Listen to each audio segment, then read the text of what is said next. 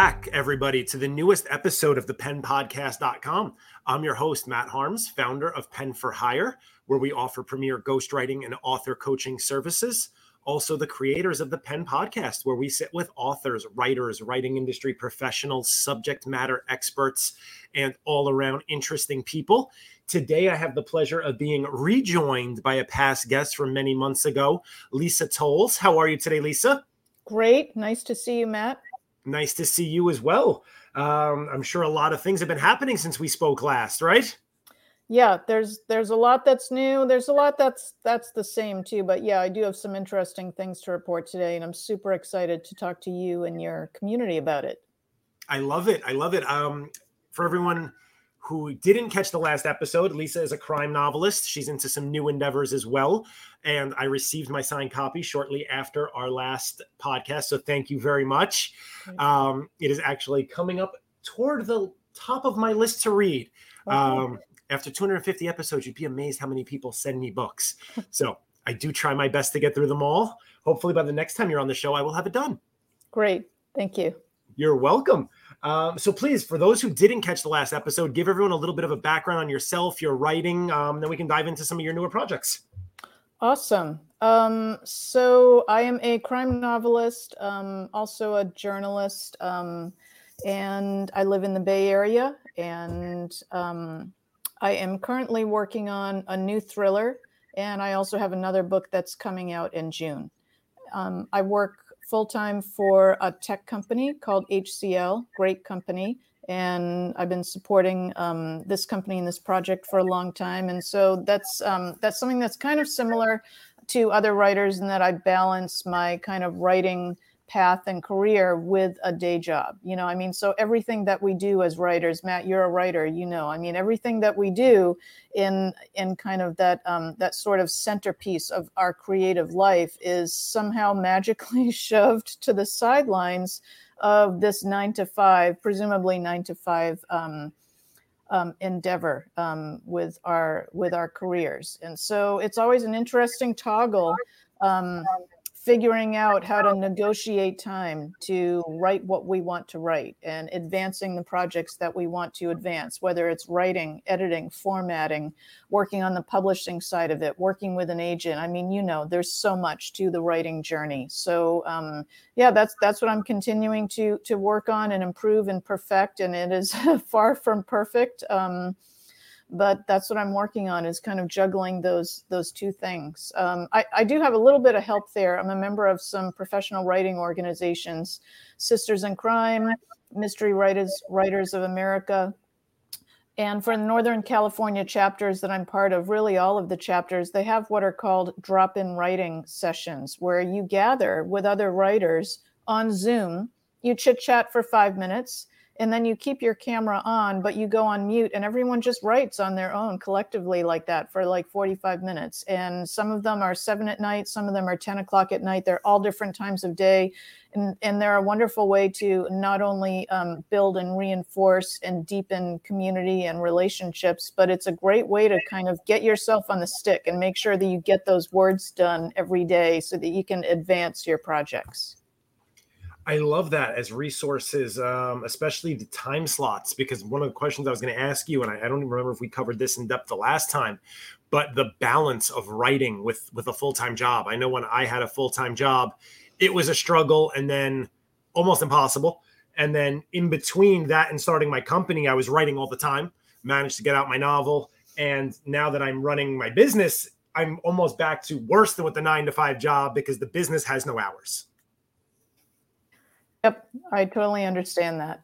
It's very hard, but I think writers are inherently organized.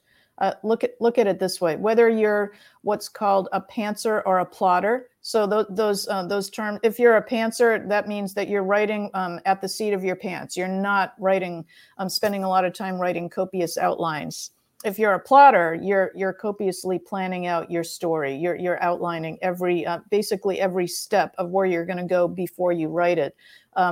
Regardless of which of those styles you subscribe to, writers keep so much in our heads at one time. I mean, there's so much going on up here. Even if you are writing an outline and you're mapping it out, there's still there's a lot to creativity. So I think writers are inherently organized, and I think that there are ways to do that, to negotiate those little pockets of time. I am not I don't know about you, but I am not a writer who can be creative and be successful writing first thing in the morning. I mean, this is early for me. It's 7:08 a.m. now in California. This is pretty early. I'm usually up this time of day working, but I never, ever write this early in the morning. It's always like, maybe on my lunch hour for 20 minutes or something, but almost always after dark. I'm just a night owl historically. So that's how it is for me. How about you? So what's interesting is I've notoriously gotten some of my best writing done early in the morning, 5 a.m., 6 a.m. However, I cannot get up at that hour of the morning. I had a stretch for 2 or 3 months where I was doing it religiously. It was incredible. And then I fell off. I'm back to struggling to get out of bed by 6:45, 7 to get my kids to school. And at that point, by the time you get back in, the day started. Yeah. So needless to say, I haven't gotten a whole lot of my own writing done recently, since all day I'm paid to write other people's projects. Mm-hmm. But nighttime is good depending on the day, right? If there's too many thoughts bouncing around from the day, then I can't settle down and I find myself just trying to check things off a list.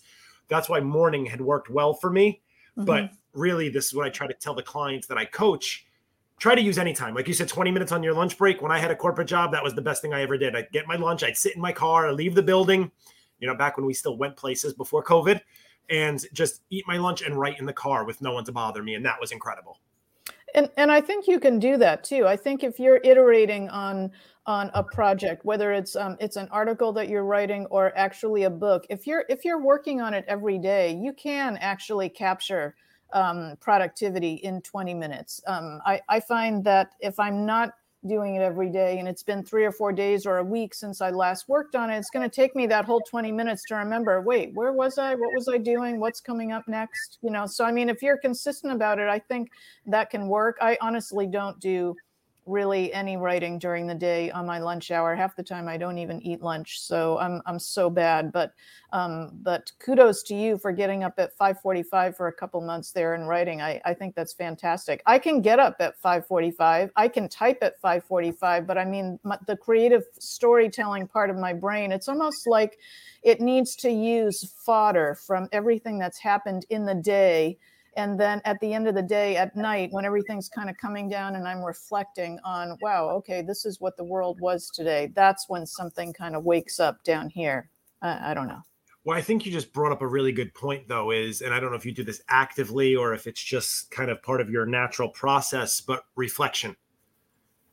A lot of us, myself included, by the time the day's over, I don't even have the energy left to sit back and reflect. It's more, oh, thank God it's done. I'm going to sleep. But if you're using that to actively reflect on events, you can turn that into that motivation and ammunition to sit down and start writing. Yeah, there's related to that. That's absolutely right. There's a writing friend that I have, and we write together online once a week. This is aside from the writing communities where we all gather together. What my writing friend and I do is sometimes we'll give each other a prompt and we just write for 15 or 20 minutes, just, a random prompt, like you're in this setting, this is what's going on, go. And it's a great creativity building exercise. But another thing that we've started doing is a practice I've been using for kind of clearing everything out of your head, to sort of like, empty your plate and clear off the canvas so that new ideas can come up. And it's called Empty Cup. So it's something that I started doing years ago, and then I stopped for a while. And we've started doing that every few sessions, where instead of doing a writing prompt, we do Empty Cup. And it just means it's basically like a journal that you're typing. And the idea is using this practice that I learned from one of my early mentors, a wonderful writer named Natalie Goldberg, in her book, Writing Down the Bones. Also, Julia Cameron in her book, The Artist's Way, talk about these practices. It's basically a timed writing exercise where you keep your fingers moving and you just keep writing. Even if you're typing the word word, W-O-R-D, if you can't get yourself started, just starting with anything that you see around you, and you keep typing for 15 or 20 minutes. And it might seem like a futile exercise, but it's not. Once you actually start that, stuff comes in.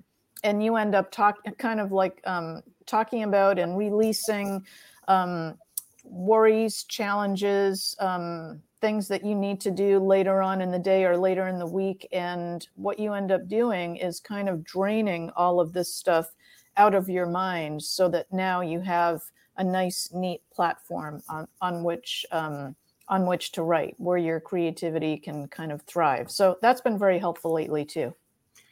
I love a few things you said there. One is the writing prompt. And I'm curious how many of these prompts have ever turned into more for you. Because I know for me, if someone gives me a random idea and it really starts flowing, I'm like, I could keep going with this. And then I have like notebooks and folders full of things that could be taken from that 10-minute writing prompt and turned possibly into a full-length novel, or at least a sub-story of a novel. And one thing someone put me onto recently that I've been using with incredible success is this Pomodoro timer. Oh, I love those. 25 minutes on, 5 minutes off. And just like you said, just writing. Doesn't matter what's coming out. I've not actually typed the word, but I will, like, random anything. Doesn't matter how good or bad you think it is. Just keep going for the 25 minutes. Exactly. Sometimes it might be the word brownies because you're going to make brownies that afternoon. I mean, there's so much in our heads that I think we don't need, and it just gets stored in there because of what we see visually in our experience, what we hear in our experience, what we read online, just events that are going on in the world. So the Pomodoro method, I absolutely love that. That seems like such a perfect time to just kind of get in enough of what you need to kind of feel like you've brought time and energy to your passion project for the day. But to your earlier point, I too have a stack of journals with fun ideas that I've developed from writing prompts that I never turned into novels, because I have to be really careful with how I'm splitting my time. Like I was talking earlier about how I have one book that's coming out in June. I have another book that's coming out in November. And then I have another novel that I've just started writing. And I try to make it so that I'm not working on more than two writing projects at once, because honestly, it's just too much. So if I come up with something in one of these writing prompts and one of these writing sessions, sometimes I get to the end of it and I think, 20 minutes? That went by so fast. I need another 20 minutes and I want to spend a whole week on this. Okay, well, if I do, then what am I going to do with this project that's parked here that I finished, that I was working on yesterday? When am I going to work on that? Again, I think it comes down to, when it comes to writing productivity, consistency has been really, really important for me, because when I don't have that daily consistency, I'm just wasting so much time going back saying, where was I going with that? And where did I leave that off? What was going to happen next? So it's a lot, Oh yeah. Yeah. And I think you're right. The 2 is kind of that magical number, although I'll always have like a screenplay or something else somewhere back there as well. But 2 novels, anything more than that, there may be, I know I've had writers who can work on more, but there comes a point where, at least for me, diminishing returns, the characters start to kind of bleed into each other and you twist your storylines, and it just gets a little, especially when you're not writing 8 hours a day. Yeah, that's right. I can't even write 2 novels at one time. When I say 2 writing projects at once, one of them, the book that's coming out in June, that's like pre-publication. So, I mean, I'm not actually writing that. That book has been done for a while. The cover has been done. The content on the back of the book has been done for a while. And now I'm just kind of organizing pre-launch activities so that I can share what the book is and why it would be interesting to the reading community. So that's another pipe, as you know, like the marketing and the business side of writing is very, very different from the native energy that we bring to creating stories. They're very different. I think they're both equally important, but very different. Thank you for listening to the penpodcast.com, produced by Pen for Hire. Those who fail to plan to fail. While many writers are capable of writing entire novels without ever planning or getting writer's block, most need some kind of structure. Taking the raw thoughts out of your head and organizing them before or during the writing process can drastically improve quality and efficiency. Visit our website at www.penforhirenyc.com to get a free consultation on our author coaching services today. And now back to the interview. So you mentioned two things there I'd love for you to expand on in any particular order that you like. One, I'd like to learn more about the upcoming book that's coming out in June and some of the things that you do for a successful book marketing strategy. Okay. So the new book is called Hot House. That's it right there. That's the paperback. The cover, which I'm absolutely in love with, was designed by a graphic designer named Tatiana Vila of Vila Design. So Hot House is the first of a new series. It's the first series I've ever written. And I really only read series crime novels, and I've been wanting to write one for the longest time. And honestly, I didn't know how to do it. I looked for courses online about how to write a series, and I looked for guidance from the experts, and eventually just kind of looking at what people were doing and how they did it, and best practices. I did finally sort of dip a toe in the water, and I think it worked out pretty well. There are 3 books in the series. This is the first, and the second one will be coming out, I think, next summer. And it's about a private investigator named Mari E, and she takes on a partner, and she's investigating a couple of things, and that's what's interesting about thrillers, right? You have these kind of 2 threads, and eventually they sort of intersect. So she's trying to figure out, get to the bottom of the blackmailing of a federal judge. And in so doing, she encounters a college student who dies suddenly, suspiciously, and 2 missing journalists who had been writing about the college student. And they all may or may not tie back to the blackmailed federal appellate judge. So it's kind of an interesting story.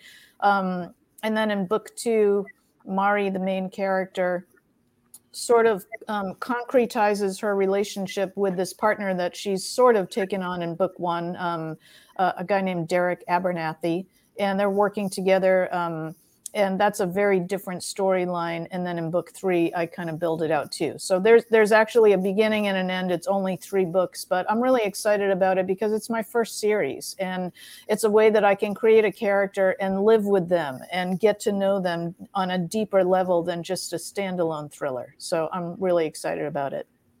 I love it. And that's, for someone who's written a ton of novels, but all standalone, to venture into this series, I know personally can be a little daunting because you have to tie it up, but not tie everything up. Exactly. And I think that's exactly what I didn't know how to do. And I was looking for guidance or training. And my wise husband finally said at one point, all you read are series novels. Kind of figure it out, look at the formula, and kind of analyze them. And I did that. And I also have a number of friends who write successful series, and I talk to them about it. But you can't assume that someone's going to pick up book 2 in a bookstore and say, "Oh, this looks interesting. Let me not read that right now, and I'm going to go back and read book number 1." No one does that. I certainly don't do that.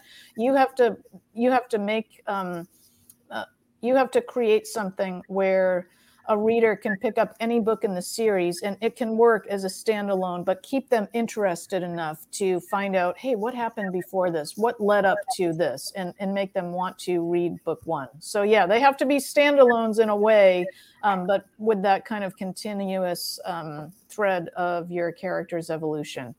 Yeah, it's interesting. Absolutely. It's very similar to writing a standalone where there's references to things that have happened in the past. You do a brief flashback. In the series, you have the benefit of not having to do that because you actually wrote all of that content in a prior book. Right. Yep. It's funny. So that one's ready to come out June 15th, and you already have the second one slated for November? The second one is not slated for November. So this kind of strategy that I'm working on is there's a political thriller that I wrote called The Ritters that's going to be coming out on November 30th. Oh. And then the second book in this E&A series will be coming out next summer. So it'll be June 14th. That one is called Salt Island. And then the book that's coming out in November, not part of the series, just another not book. Part of the series, right? So kind of what I'm thinking is to put out the series books in the summer in like June, and standalone thrillers in November. So we'll see how that goes. There's another standalone that I've just finished writing. It's totally not publishable yet. It needs to go through a lot of editing, but thinking about maybe putting that out next November so that I have standalone books in November and the series books in June. And then we'll see what happens after that. I'm delighted to be working with a small publisher that seems to be interested in these books. They're called Indies United Publishing, and they've been wonderful so far. Love it. And that's holding yourself accountable to making sure that you're getting out at least 2 books a year. Yes, that I would love to continue getting out 2 books a year. Yeah. So we'll see. Feel the need to hold myself to a higher standard. Maybe I'll stop taking on new projects so I can make that happen. Lisa, I'm definitely curious. The second part of that, your book marketing strategy. So what do you do to prepare for a launch? Great question. And there's so much to say here. And I definitely have no empirical knowledge about it. Just kind of like what I've figured out watching what other successful writers do. What I'm doing for this launch is I have kind of a social media strategy, and I also have an event strategy. So this event is coming up in June. The book launch is coming up on June 15th. So between now and then, I have a book launch event scheduled in a bookstore. I have another bookstore event. I have a winery event, which was a lot of fun. I did a couple of those last year at Vianza Winery and also Twining Vine Winery. I'm going to be on a radio program, the morning show with KSVY in Sonoma, 91.3, with a host named Marcia Maycomer. She's a wonderful host, and she has a wonderful morning show where she interviews not just authors, but a lot of authors. So I'm trying to kind of, my strategy is to kind of have different types of launches, to kind of gather in potential readers from different types of communities, radio, TV, bookstores, wineries, because there are lots of different types of readers. Crime is a very popular type of fiction, and I want to attract as many potential readers as I can, while also looking at who my community is. Who am I sending my email newsletter out? Who's responding to my social media posts, to know who is interested in my books right now, and making sure that I continue to give them good content. When I post something on social media, checking the analytics to see who's opening those links, so that I can sort of study what do these potential readers want to see from me. And then I actually ask the question too. In my newsletter, I'll say, if you like this content, write back and let me know. If there's something else that you want me to cover, let me know, and I will certainly try to do that. I love that. That's really unique. That's definitely breaking down the walls, engaging with your audience, and really taking their feedback, where someone can say, "Oh my goodness, I asked Lisa to write about that." Exactly. And I think what that does is it tells people that you're listening. And I think that's what they want. I think an important part of marketing, marketing is different from publicity and from promotion. A lot of marketing is knowing who your market is. What's interesting with my Instagram and my TikTok accounts, for example, is I write in my profile that I write about books, cats, and self-care. any post they see there's a 95% chance that it's going to be in one of those three buckets. So a lot of the people that follow me on TikTok like my cats. I have two amazing cats, Coffee and Marmalades. They're hilarious. And I have videos of them, sometimes still photographs of them. And that has nothing to do with writing. That's just something that's kind of indigenous to me. It's something about my personal life. And then also self-care is something that I've been writing about and speaking about a lot more lately. Self-care for writers and also self-care for entrepreneurs. And then, of course, book promotion. You know, I'll create a graphic, probably a number of graphics that have my book cover on it coming up in June for Hot House.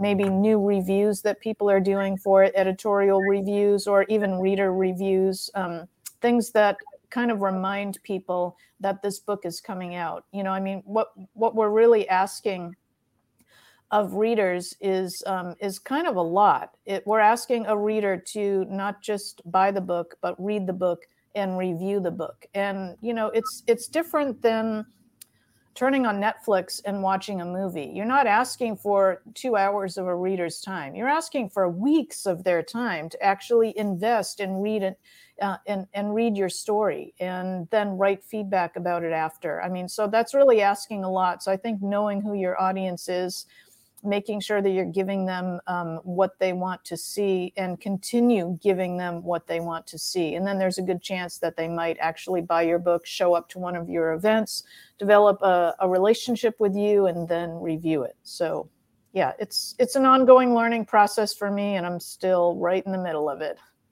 Absolutely. And you brought out a good point about the time investment for a reader. It's not also just the time investment of 2 hours versus weeks. It's a solitary commitment, right? If you're going to binge watch 8 hours of Netflix, you can do that with another person, 4 other people. When you're reading, there's no one else in the room but you, or I mean, you hope there's no one else in the room but you, or it's going to be kind of hard to concentrate. That's such an excellent point, Matt. You're insightful. Yeah, that's it is solitary, and similar to that, it's very solitary what we do as writers too. I mean, that's why writers need self-care and need a lot of encouragement. The writing path can be challenging, and it's alone. I mean, you know, whatever we're learning about the world, whatever we're learning from our relationships and the people around us, it all kind of goes into this machine that has to sort of crank out the writing on our own. It's us sitting alone in the dark, you know, listening to that creative voice and what it wants to tell us. So yeah, it's very solitary. That's right.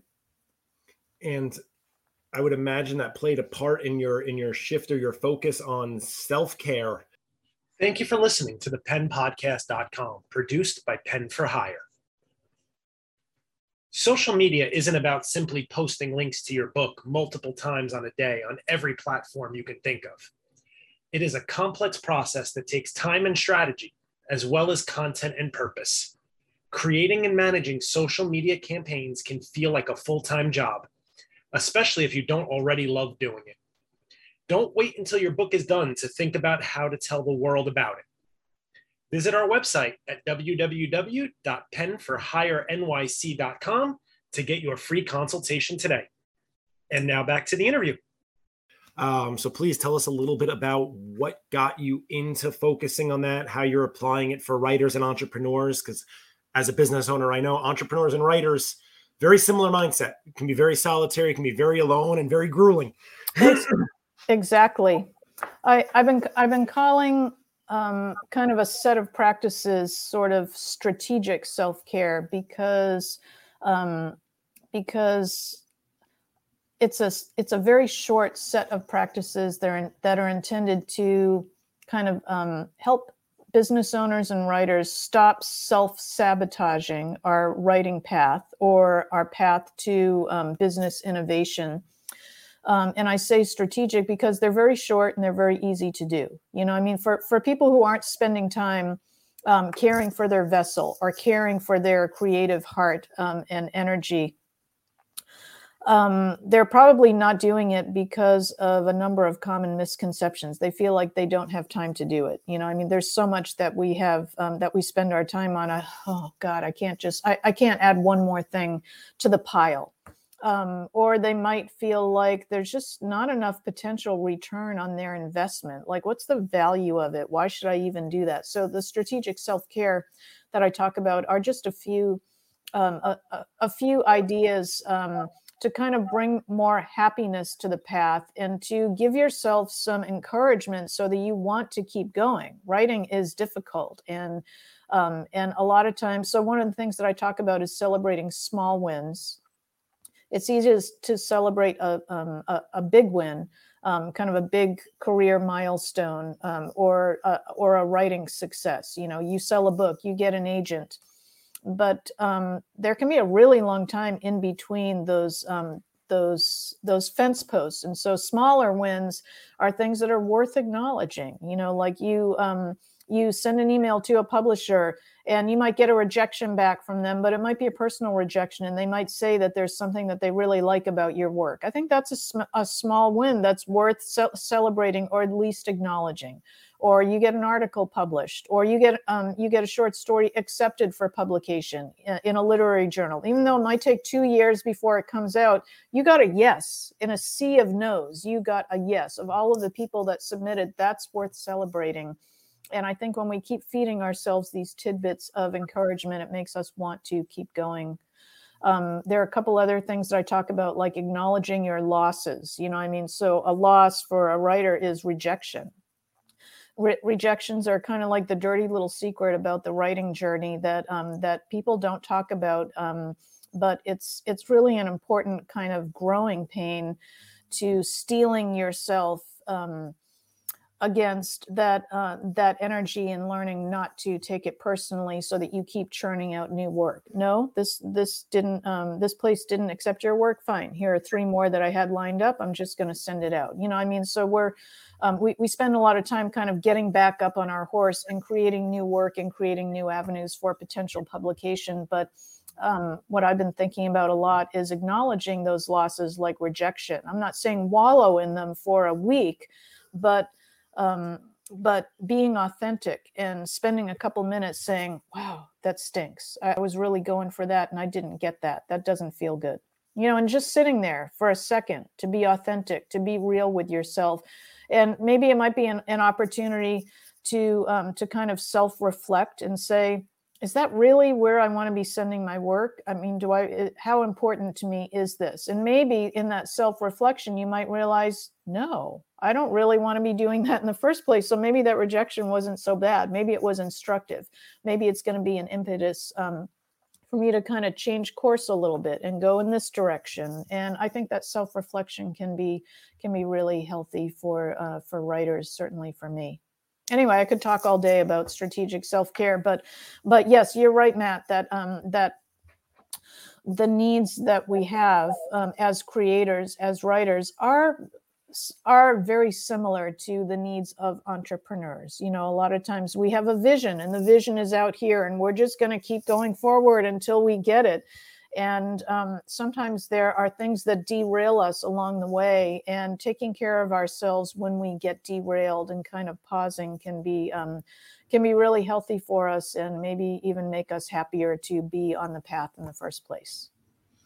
Absolutely. That is so needed in the world. I thank you for putting that together and sharing it with the people in your world, because that could be the difference between someone continuing to write and publishing a book, or never writing again. Exactly. I see so many things on Twitter, you know, like the writing community on Twitter is really big and really active.